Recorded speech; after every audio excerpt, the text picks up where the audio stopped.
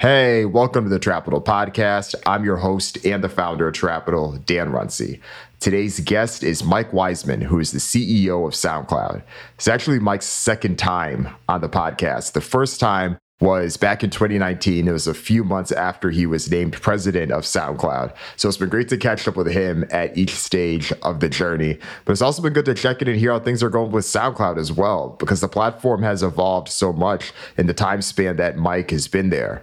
One of the things that SoundCloud has doubled down on is focusing on the artists that are using its platform and providing them with the tools that they need to be able to build their career, release their music, and monetize directly. One of the big initiatives for SoundCloud this year is called Fan-Powered Royalties. You'll hear all about what that means in this episode, but it offers artists the opportunities to monetize directly from the fans and listeners who are streaming their music. We talked to Mike about that decision, everything that went behind it, and how it is the building block for what SoundCloud wants to offer for its artists who can monetize and engage with their fans at all levels of engagement.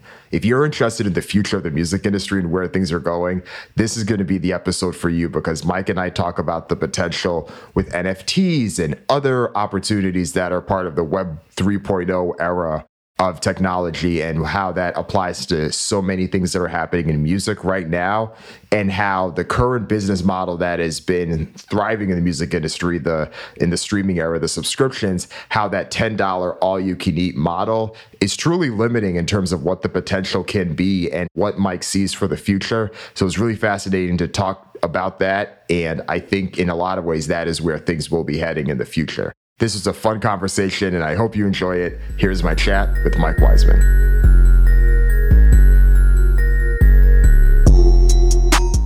All right, we got Mike Wiseman back with us today, the CEO of SoundCloud. Mike, welcome. It's great to have you back. And I feel like a lot's changed since the first time you're on the podcast. You came on in 2019. SoundCloud was in a very different place than it is now. And since then, you've had your first profitable quarter. There's been some big investments as well. And it's been great to see the trajectory. And it would be great to hear from you. What would you attribute a lot of that success and change to in the past few years? Wow. Well, first, thanks for having me on as a second-time guest. I'm honored, still remaining a long-time reader, listener to your work, Dan, so appreciate that. I think the continued success of the business is attributed to a couple of things. We're always trying to do things differently, trying to innovate where we can. What one of our sort of key tenets at SoundCloud is we try to lead what's next in music. So we're always thinking about what's coming around the corner and try to get ourselves there. And then the other one is really focusing on the artist, in particular the independent artist community. And that kind of gives us a path forward where so much of the change in the business is coming out of independent, self-releasing musicians doing it themselves, and really sort of doubling down on SoundCloud's differentiator, which is the independent artist community. Yeah, that independent artist piece has been so huge. The rate of artists releasing and putting their music onto these services has been growing exponentially, even faster than the rate of people listening to more and more music. And I'm sure it's one of those changes that must make you just pause and be like, wow. There's a lot of opportunity that comes with that, but I'm sure there's a lot of other thoughts and decisions that come with it as well. What has that piece of it been like? It's been phenomenal and astronomical growth for us. And I'd say it's like attributed to probably a handful of things. I mean, one is you have creating music, or sort of before the song is made, producing music right now. The cost to produce music has come way down. You have digital tools, things like Splice, the production software suites you can use. That used to be a really heavy effort to get in the studio. The second thing alongside of that is COVID really brought a lot of musicians home to start making music again. And that, alongside the ability to make music effectively in the cloud, creates a lot more music being made. The third thing is then alongside of that is, the idea of these independent self-releasing artists being the fastest growing part of the music ecosystem just all coincides with the first two pieces, and it kind of creates an explosion of creativity and distribution. We're seeing on SoundCloud, to give you the stat, we added nearly an entire Spotify in terms of the number of tracks to our catalog at SoundCloud over the past year. So the rate of music being uploaded, and since we're user-generated, we accept a lot more tracks being uploaded, is shocking in a lot of ways. And the last thing I would add is the notion of essentially artists being independent has become very powerful. right? It's not something, where independence kind of in the past used to be niche. If you're an independent artist, you've got control over your masters. You're distributing yourselves. You know where to go from social media for promotion and audience development. So, and you hear a lot of the major stars like Kanye and, obviously Taylor Swift saying something about that too. But all of those things kind of combine, kind of create a perfect storm for the independent artist. Yeah, I'm sure that's created a lot of opportunity for you all, given the amount of tools that creators want and what you can create for them through the platform. And with that, I know that you have your two sides to your business. You have the creator side and you have the listener side. It'll be great to hear more about how each of those are doing individually. I know we talked a little bit about it, but let's start with the listener side. How has that been? How has that side of the business been going? It's good. And the first thing is we're actually calling it's fans, not listeners. So we're really doubling down on the notion of fandom versus just people coming to access a catalog of music. I mean, a lot of the other streaming services, you can log in, search, discover, hit a playlist, listen to any track you want, and it's incredible. But we're really doubling down with SoundCloud is really talking about the fan and the fandom aspect. So we've continued to build that business. Our traffic is strong. Revenues have been growing really nicely throughout the last 2 years.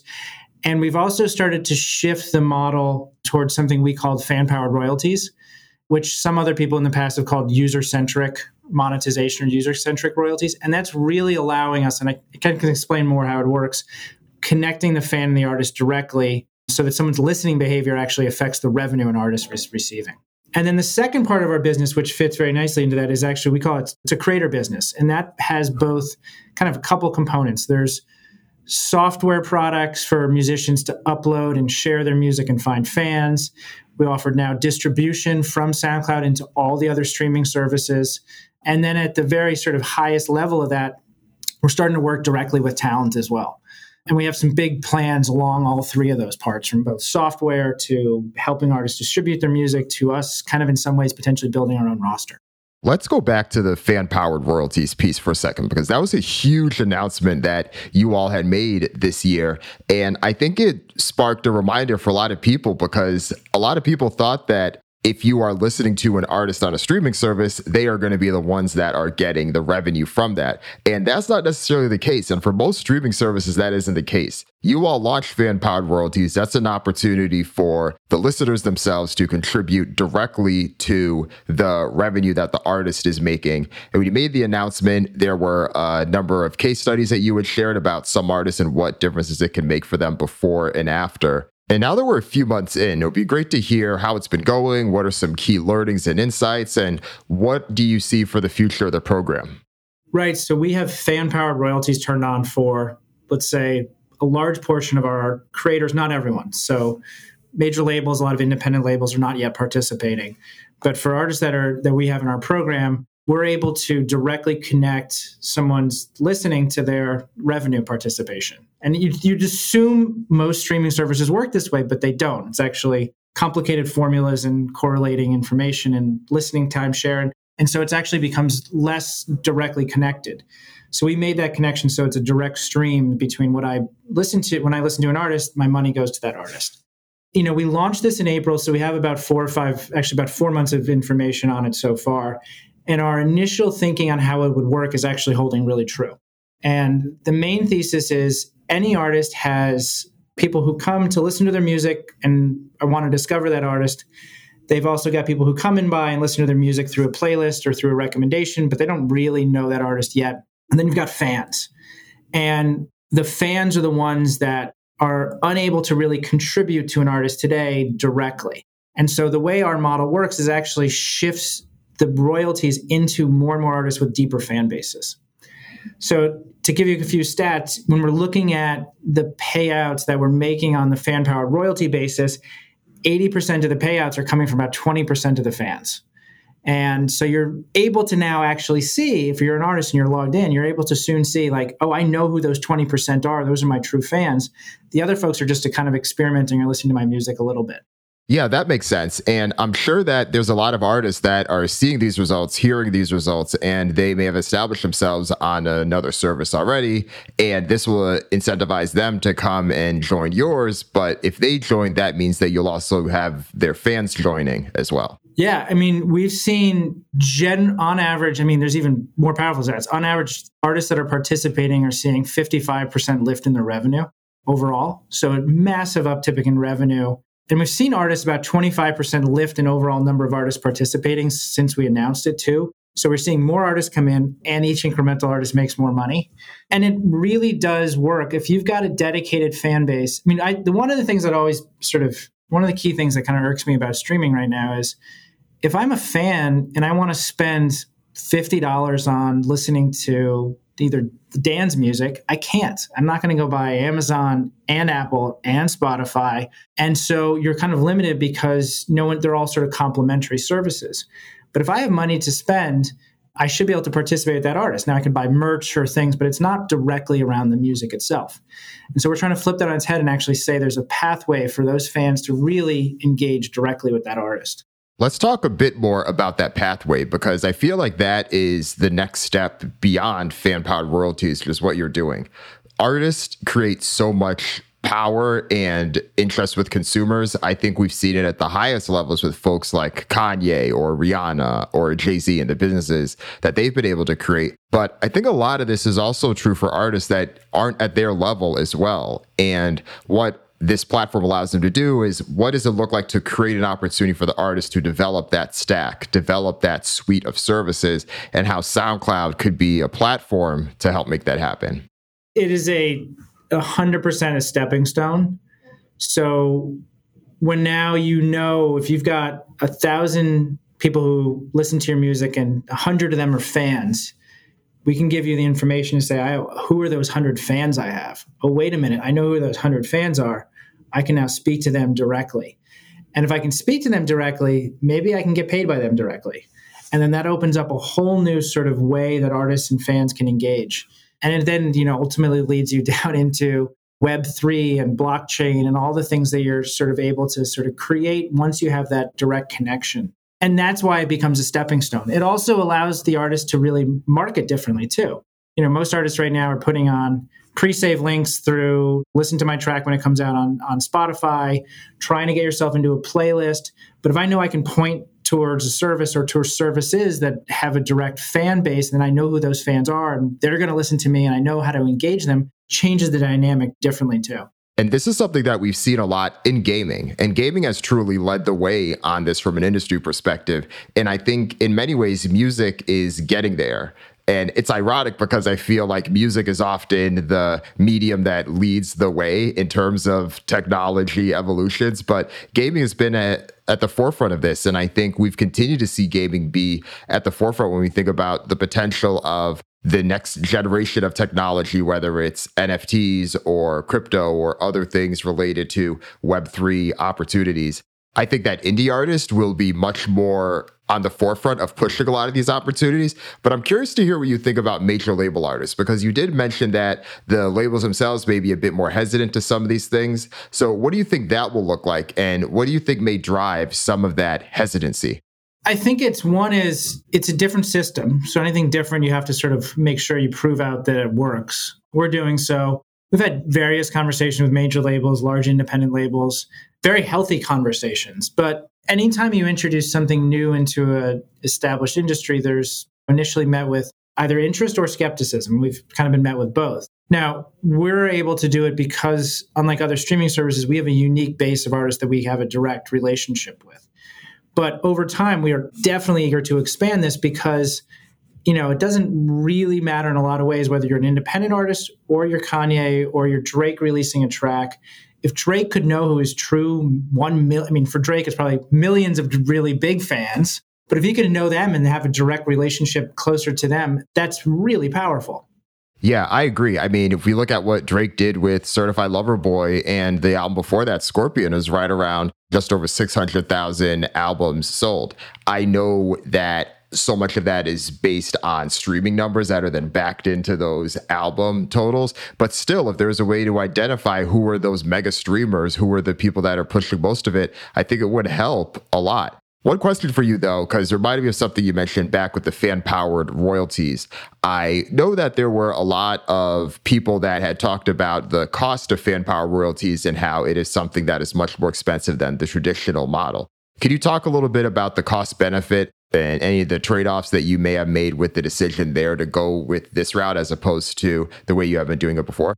It's the same expense for us as doing anything else. Honestly, I think either we built it better than everyone or someone's not telling the truth, because we've really seen this be, as a cost-effective and simple to calculate. In a lot of ways, actually, just as easy. I mean, we're able to tell.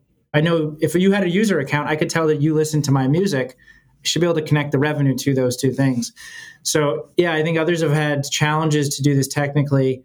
I give kudos to our engineering and our product teams and our royalty teams who built it for SoundCloud. But we haven't seen any sort of uptick in expenses, and challenge anyone to see why it really has to be that way. That's an interesting point, because I remember one of the big things that everyone talked about was just how much more expensive it was to do the fan-powered or user-centric royalty. So that's interesting to hear. It would be great to shift gears and talk a little bit more about the Web3 piece of this. And what does that look like for SoundCloud? What does the strategy look like, and what does the opportunity look like for artists? So without getting too in the weeds on Web3, crypto, and all that, I think the fundamental notion of what a Web3 platform can provide is very powerful. I mean, the fact that both the artist participating and the fan participating have really a direct, in a lot of ways, potential ownership stake in that, in the outcome of that success of that platform, that's incredibly powerful and something we'd love to explore. Two is, one of the things that I think music has is that as a fan, I want to show to other fans how much of a fan I am. And it's like, I was the first person to listen to, Billie Eilish before she broke and got a Grammy. And that, being able to show that to your friends, to your other people in your network, to your community is incredibly powerful. It's the idea of status. And right now, it's very difficult to show off in streaming services, but status is something that any music fan really sort of wants as well. It is a little bit, there's some ego involved with that, but that's just human nature. So with Web3, you both get an ownership component, plus you also get to be able to actually express your status in a digital format. And those two things together are sort of inherently, music is like the perfect art form and the perfect medium for that to come together in. I think we're in very early stages of this. It's kind of hearing a lot of the more sort of broad thinkers on the space say we're probably at just as mobile was being developed, this Web3 is kind of in year 1 or 2 of really being developed. And then once someone, either SoundCloud or others, start to develop a very compelling consumer experience around that, it could really break open because of those first two things. I also think that given where SoundCloud is, as well as some of the other distributors and relative to some of the other DSPs, you're in a good position to be able to lead that, as opposed to, let's say, some of the other digital streaming providers that are more reliant on the major record labels. Given some of the big corporations and partnerships that they have and the major artists that they rely on, they might be more likely to follow some of the major trends, especially if they're all funneling up into the same big company, as opposed to you all, who's working more directly with the artist on the ground, who they themselves are probably more likely to lead that front. Yeah, and we have some things in the works right now where we have a small team working on it. We're trying to figure out what the right thing is. A lot of it right now is still ancillary in terms of like NFTs and some of the other things that are happening. But we're trying not to make it just a side project, a nice sort of thing that artists can do on the side, and actually make it more of a core to what we're doing. So stay tuned. We're figuring out the ways through this like everyone else. But, we definitely, similar to the way we produce fan-powered royalties, us being able to offer products and solutions built around Web3 is something that we definitely have an advantage to do. Right. And this ties back to a point that I remember you making in another interview that you had recently gave. You were talking about how artists are releasing music at a much faster rate than people are listening to more music. And because of that, we should probably see a shift away from this $10 all you can consume subscription model that we've seen for the past few years in the streaming era. It'd be great to hear more about why you think that is and what you think the change should look like, and where do you see things going in the future? Yeah, I think it kind of touches on what we discussed before. So I think the research is from Media is that you have 5 million, and last year you had 5 million self-releasing artists going through things like DistroKid or SoundCloud, what we offer. And that's growing at 30% plus year over year. Streaming overall globally is growing at 10%. So you just say, wait a minute, there's more artists incrementally than there is enough revenue in the space. Artists are growing faster than revenue. And so what that means is it's actually kind of a contraction. And the revenue model is actually needs to expand and offer more solutions, more monetization, everything from ad supported to subscription to various forms of transactions, because without that, you're actually constraining the growth of the industry. And so a lot of things we're doing is, I think back to your point you just made is like gaming is a great example of this. You go into Fortnite and you can buy everything. And there's all sorts of ways to add skins and worlds and all of those different components. And it's not a one size fits all model. Today in music, I think it's still too much of a one size fits all model. The industry's back to growth, and it's been fantastic to see music be one of the fastest growing parts of entertainment. But there's a next evolution that I think we're just on the early stages of crossing into. That's a good point, because it makes me think not just about the price that these are set at, but also the mentality behind these $10 a month subscriptions.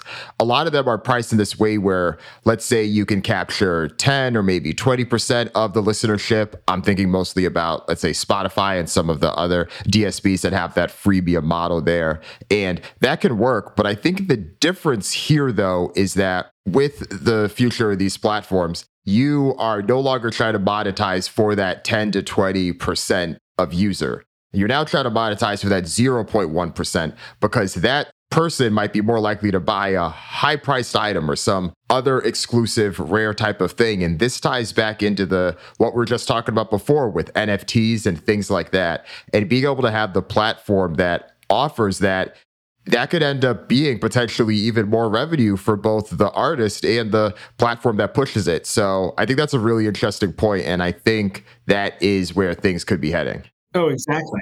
In Fortnite, you can buy things that don't actually help you play the game. You just buy things because it makes yourself look cooler. In music, I can't do that right now. And I think that's accelerated by COVID, where a lot of people are still at home. I used to do that through merchandise, but the idea of like virtual merchandise and status symbols in streaming services has to come to life. And again, I think we're like right about to start to see some of these models. You have a lot of that coming in starting to build up in different markets. The kind of US, EU market is still sort of centered around that $10 equivalent subscription though. Yeah, and it makes me think about, I don't know if you remember, but there was this report a couple months back of this exclusive bag, maybe it was a Birkin bag or something like that sold for a higher price in one of these digital environments. I forget if it was Roblox or Fortnite, but it sold for a higher price in that environment than it actually did in real life. I mean, you should see like some of the NFT art with people. I mean, it's digital art in sort of the crypto form being sold for much more than any physical artwork. You can get very heady here and say in 20 years, we're all going to be living in some sort of digital version of reality or some blended version of reality. And so there's no difference between a digital good and a physical good. But that model is you're starting to see that when there's Birkin bags being sold in games that are more expensive than the real thing. It's interesting. Yeah, it's crazy. It's wild. And speaking of gaming, I know that you all had partnered with Fortnite earlier this year. There was this tournament you had. I believe Rico Nasty was one of the hosts. It was cool to see women involved in gaming in that type of way. And I feel like that has to be just the beginning. I'm sure that you all have some more plans, not just maybe for Fortnite, but in these digital environments overall. Yeah, we're doing more. I mean, one of the big areas of focus for us is how to enable SoundCloud within gaming environments. Also, just to help artists, most artists and most of fans who use SoundCloud today are gamers. And so there's just a huge overlap. And a lot of those times when people are playing games, they're listening to music too. It's not either or, it's a lot of and.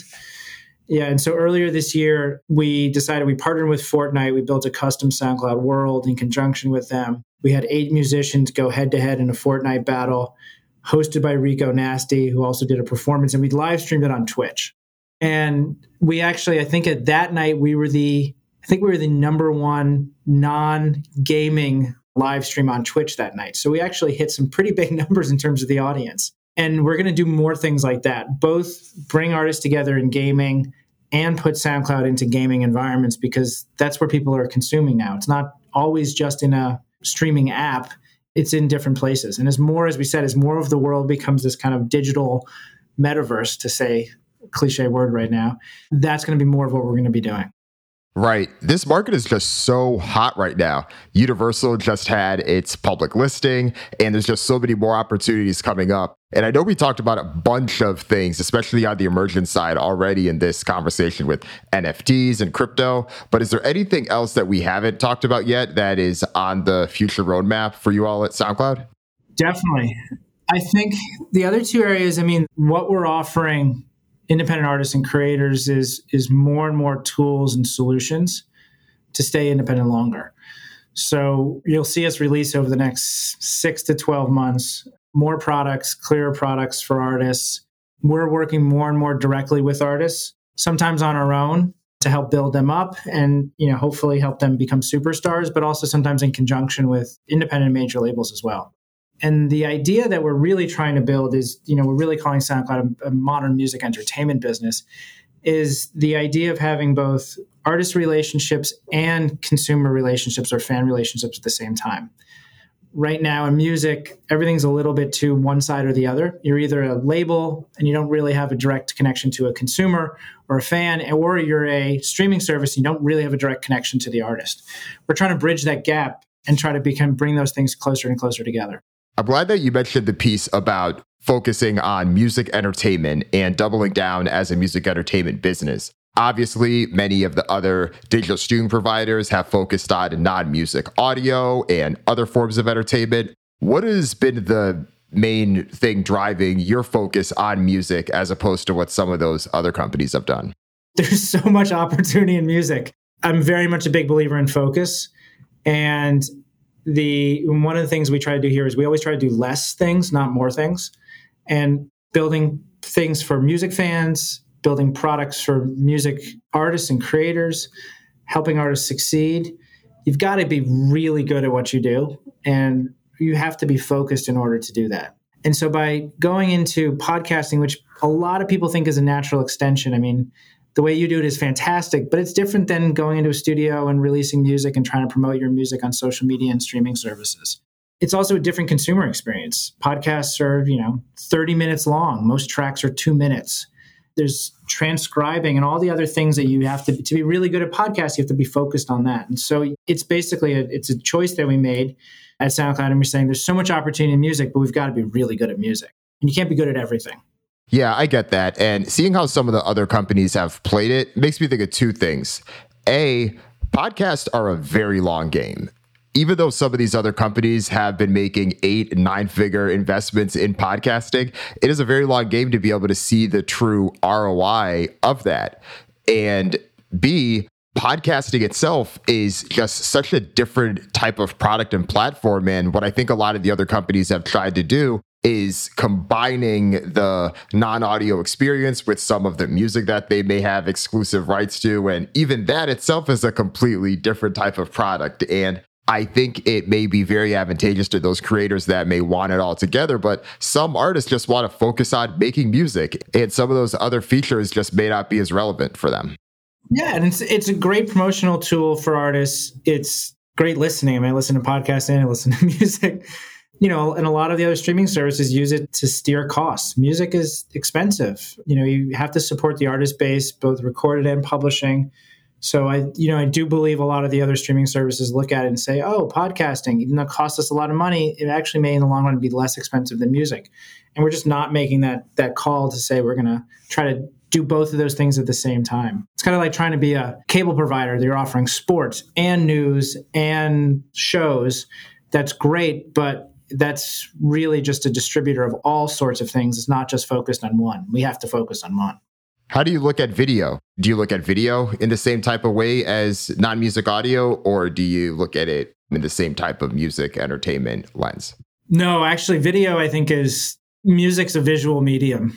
As fans, you see music live, it's visceral, you can kind of feel it differently. So right now in our app, you'll see it's primarily audio only, but that doesn't necessarily mean we have religion around that. We do believe that video is a core part of music. And so, and it doesn't necessarily need to be like music videos, but the interaction that a fan has goes deeper than just listening to music too. And so many musicians right now, they're visual aesthetic, they're creative, they're doing things outside of just the track, listening to the track, that you really need to feel and see to actually get understanding with that artist. That makes sense. So tying back into the music entertainment business that you're building, one of the things that I'm often hearing in the music industry now is just how much more expensive it is to acquire new artists and develop new artists. And I'm curious if you have seen any of those changes make any type of impact on how you've been measuring things, specifically with what your customer acquisition costs may look like and how your lifetime value for the artists that you're attracting to your platform. Have you seen any type of meaningful changes there or any differences? We haven't seen any major increases in the cost of customer acquisition or CAC. It's held pretty consistent, but you have to keep up with it literally weekly. I mean, there's things that as you're trying to build, and this is even for any artist, you're trying to build, same thing, we're trying to build audiences. We're trying to get people to use our products and services. We're trying to resonate out there in the market. And so you have to be able to both understand what's happening. Things are changing. I mean, privacy changes are changing like monthly. I mean, Apple's changing a lot of the ecosystem with what they're doing through their privacy and data sharing right now. You're also having to keep up with a lot of people who are throwing a lot more things out there at once. And so it doesn't necessarily change the way the cost of us trying to do business, but it changes the way you have to keep up in the pace. And interestingly, I think over the past year and a half, during COVID, things have gotten faster. The rate of innovation's gotten faster. The rate of people trying new things, the rate of people experimenting with different marketing tactics, and both creatively and sort of on the more analytical side of it, it's just all going faster. And so you just have to keep running at it as fast as you can to keep up. Oh, I bet. And I know last time that we had talked, you mentioned how the Middle East was one of the really strong areas that you've had for international growth. Is that still the case? And are there any other regions that have been growing as well? We're definitely seeing growth in the Middle East in particular has still been unbelievably strong for us. We're starting to see how we can sort of be more proactive in the market there. We're seeing a lot of up and coming musicians now. Most of those musicians, they're still generally the way we think about it is like 80% of the music that's listened to in a country comes from that country. So in the US, for example, 70 to 80% of the music listened to in the US is from US-based musicians. In Egypt, 70, 80% of the music that's listened to in Egypt is not from Trippie Redd and Drake and all the US hip hop artists that we see in the US. It's coming from local Egyptian musicians. And so right now we're still seeing that growth, but what we're really now trying to figure out is how do we get teams on the ground? How do we help support those artists? The music ecosystem works differently in different markets. And so we're trying to understand how we can take that to our advantage. We're also seeing growth in Brazil, Latin America, and Southeast Asia. So a lot of the same trends that are happening in the US and the EU are translating over there as well. That makes sense. And I imagine that there's certain things that are just standard across the board, like your meetups, your select sessions. Those are always going to be the same regardless of where you're doing them. But I imagine that with certain things, there may be some cultural differences or unique things in that ecosystem, let's say the Middle East, that may work in that region, but just wouldn't make sense elsewhere. Are there any examples of those? It's a great question. We've gone and started to do things where we're going in more proactively. We have a series that we call Scenes on SoundCloud where we find not necessarily new genres, but new kind of combination between genres and locations. So one of the scenes we're focused on is East African Underground. And that we did a few things and a lot of it's the same, but a lot of it's slightly different. You have to go in and do events down locally. We try to help artists collaborate that they wouldn't have collaborated otherwise. Some of the things that are probably slightly different internationally is the ways to generate revenue for artists. So for example, in the Middle East, the idea of a $10 subscription that people pay for doesn't really exist. A lot of it's billed through the mobile provider. There's a lot more branded opportunities versus music direct opportunities. And so you start to see some of the nuances. But for the most part, it's artists trying to make music, trying to find fans, us trying to provide audiences for those artists and provide the products that we can. So a lot of it's the same, but there's always these nuances to Yeah, so much of it is going to be the same across the board regardless. But I have thought a lot about that willingness to pay and just how different that could be in different regions. There's obviously countries where $10 a month for a digital streaming subscription is not going to cut it. And in some countries, $2 a month isn't going to cut it either. And at some point, the model may not necessarily make the most sense. But if even some of the more flexible models that still do rely on some type of monetization, whether it is through branding or other opportunities, there is some trickle down that eventually impacts everyone. So it'll be interesting to see what shakes out, but ultimately it just will require people to have a more broad expectation for what can happen. Yeah, it looks very different. And I think one of the things where international growth doesn't mean you find an artist in Egypt and that artist blows up in the US. It means you got to make sure that artist really works in Egypt. And that's where you go into the sort of the different ways you need to sort of build up in the ecosystem there. And a lot of these markets, there also isn't the established label ecosystem too. So the idea of it being an independent artist is kind of, for a lot of people, it's the only way forward. You may not have a Republic or an Interscope or a knocking at your door to sign a big deal because there aren't those labels. Now, a lot of the major labels and others are starting to put in infrastructure, but it's still very early days. Yeah, I've definitely seen a lot of that too. Well, we're getting to the tail end, but before we let you go, I'm remembering one of the things you had said in our first interview where you had mentioned that you saw SoundCloud positioned as an accelerator. And this was, of course, before the creator economy and many of these other terms really became as commonplace as they are now. And for you, I wonder if, just given the place that SoundCloud is, if that vision has grown or expanded, because I think that in a lot of ways, you're not only building an accelerator, but it also is a home where an artist can stay as well. So we can accelerate you to different heights if you want that, or if you want to stay here, you could reach many of those same heights too, given what you're building towards. What are your thoughts on that? That's a very good way to put the way what we're trying to build. I mean, it goes everything from uploading my first track to finding my fans to building a fan base to I can distribute music into other streaming services. And now SoundCloud can really help me build my career. Yeah, it's in a lot of ways, we're trying to be the home base for that artist to build out their career. And artists will always decide. We never sort of constrain an artist to go somewhere else if they want to. But we're trying to put in the pieces along that puzzle. So it's not just an accelerator. It's a little bit more than that, and then a little bit more than that, and a little bit more than that. And we continue to build. And so you'll see us kind of do everything from products and technology that service hundreds of thousands, if not millions of artists, to things that, service potential superstars as well. Nice. That makes sense. Well, Mike, before we let you go, is there anything else that you want to plug or let the Trapital audience know about? Keep doing what you're doing, Dan. Love reading your posts. They actually, they help us quite a bit think through things, or you confirm a lot of the same thoughts that we have. So I'll give you a plug back. Great stuff. Oh, thank you. Appreciate that, Mike. No, it's been a pleasure. All right. Talk to you soon. Bye now. If you enjoyed this podcast, go ahead and share it with a friend.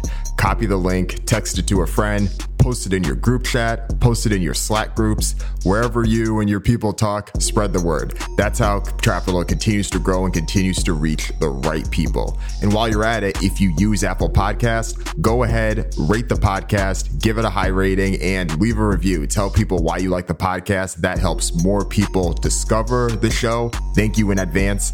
Talk to you next week.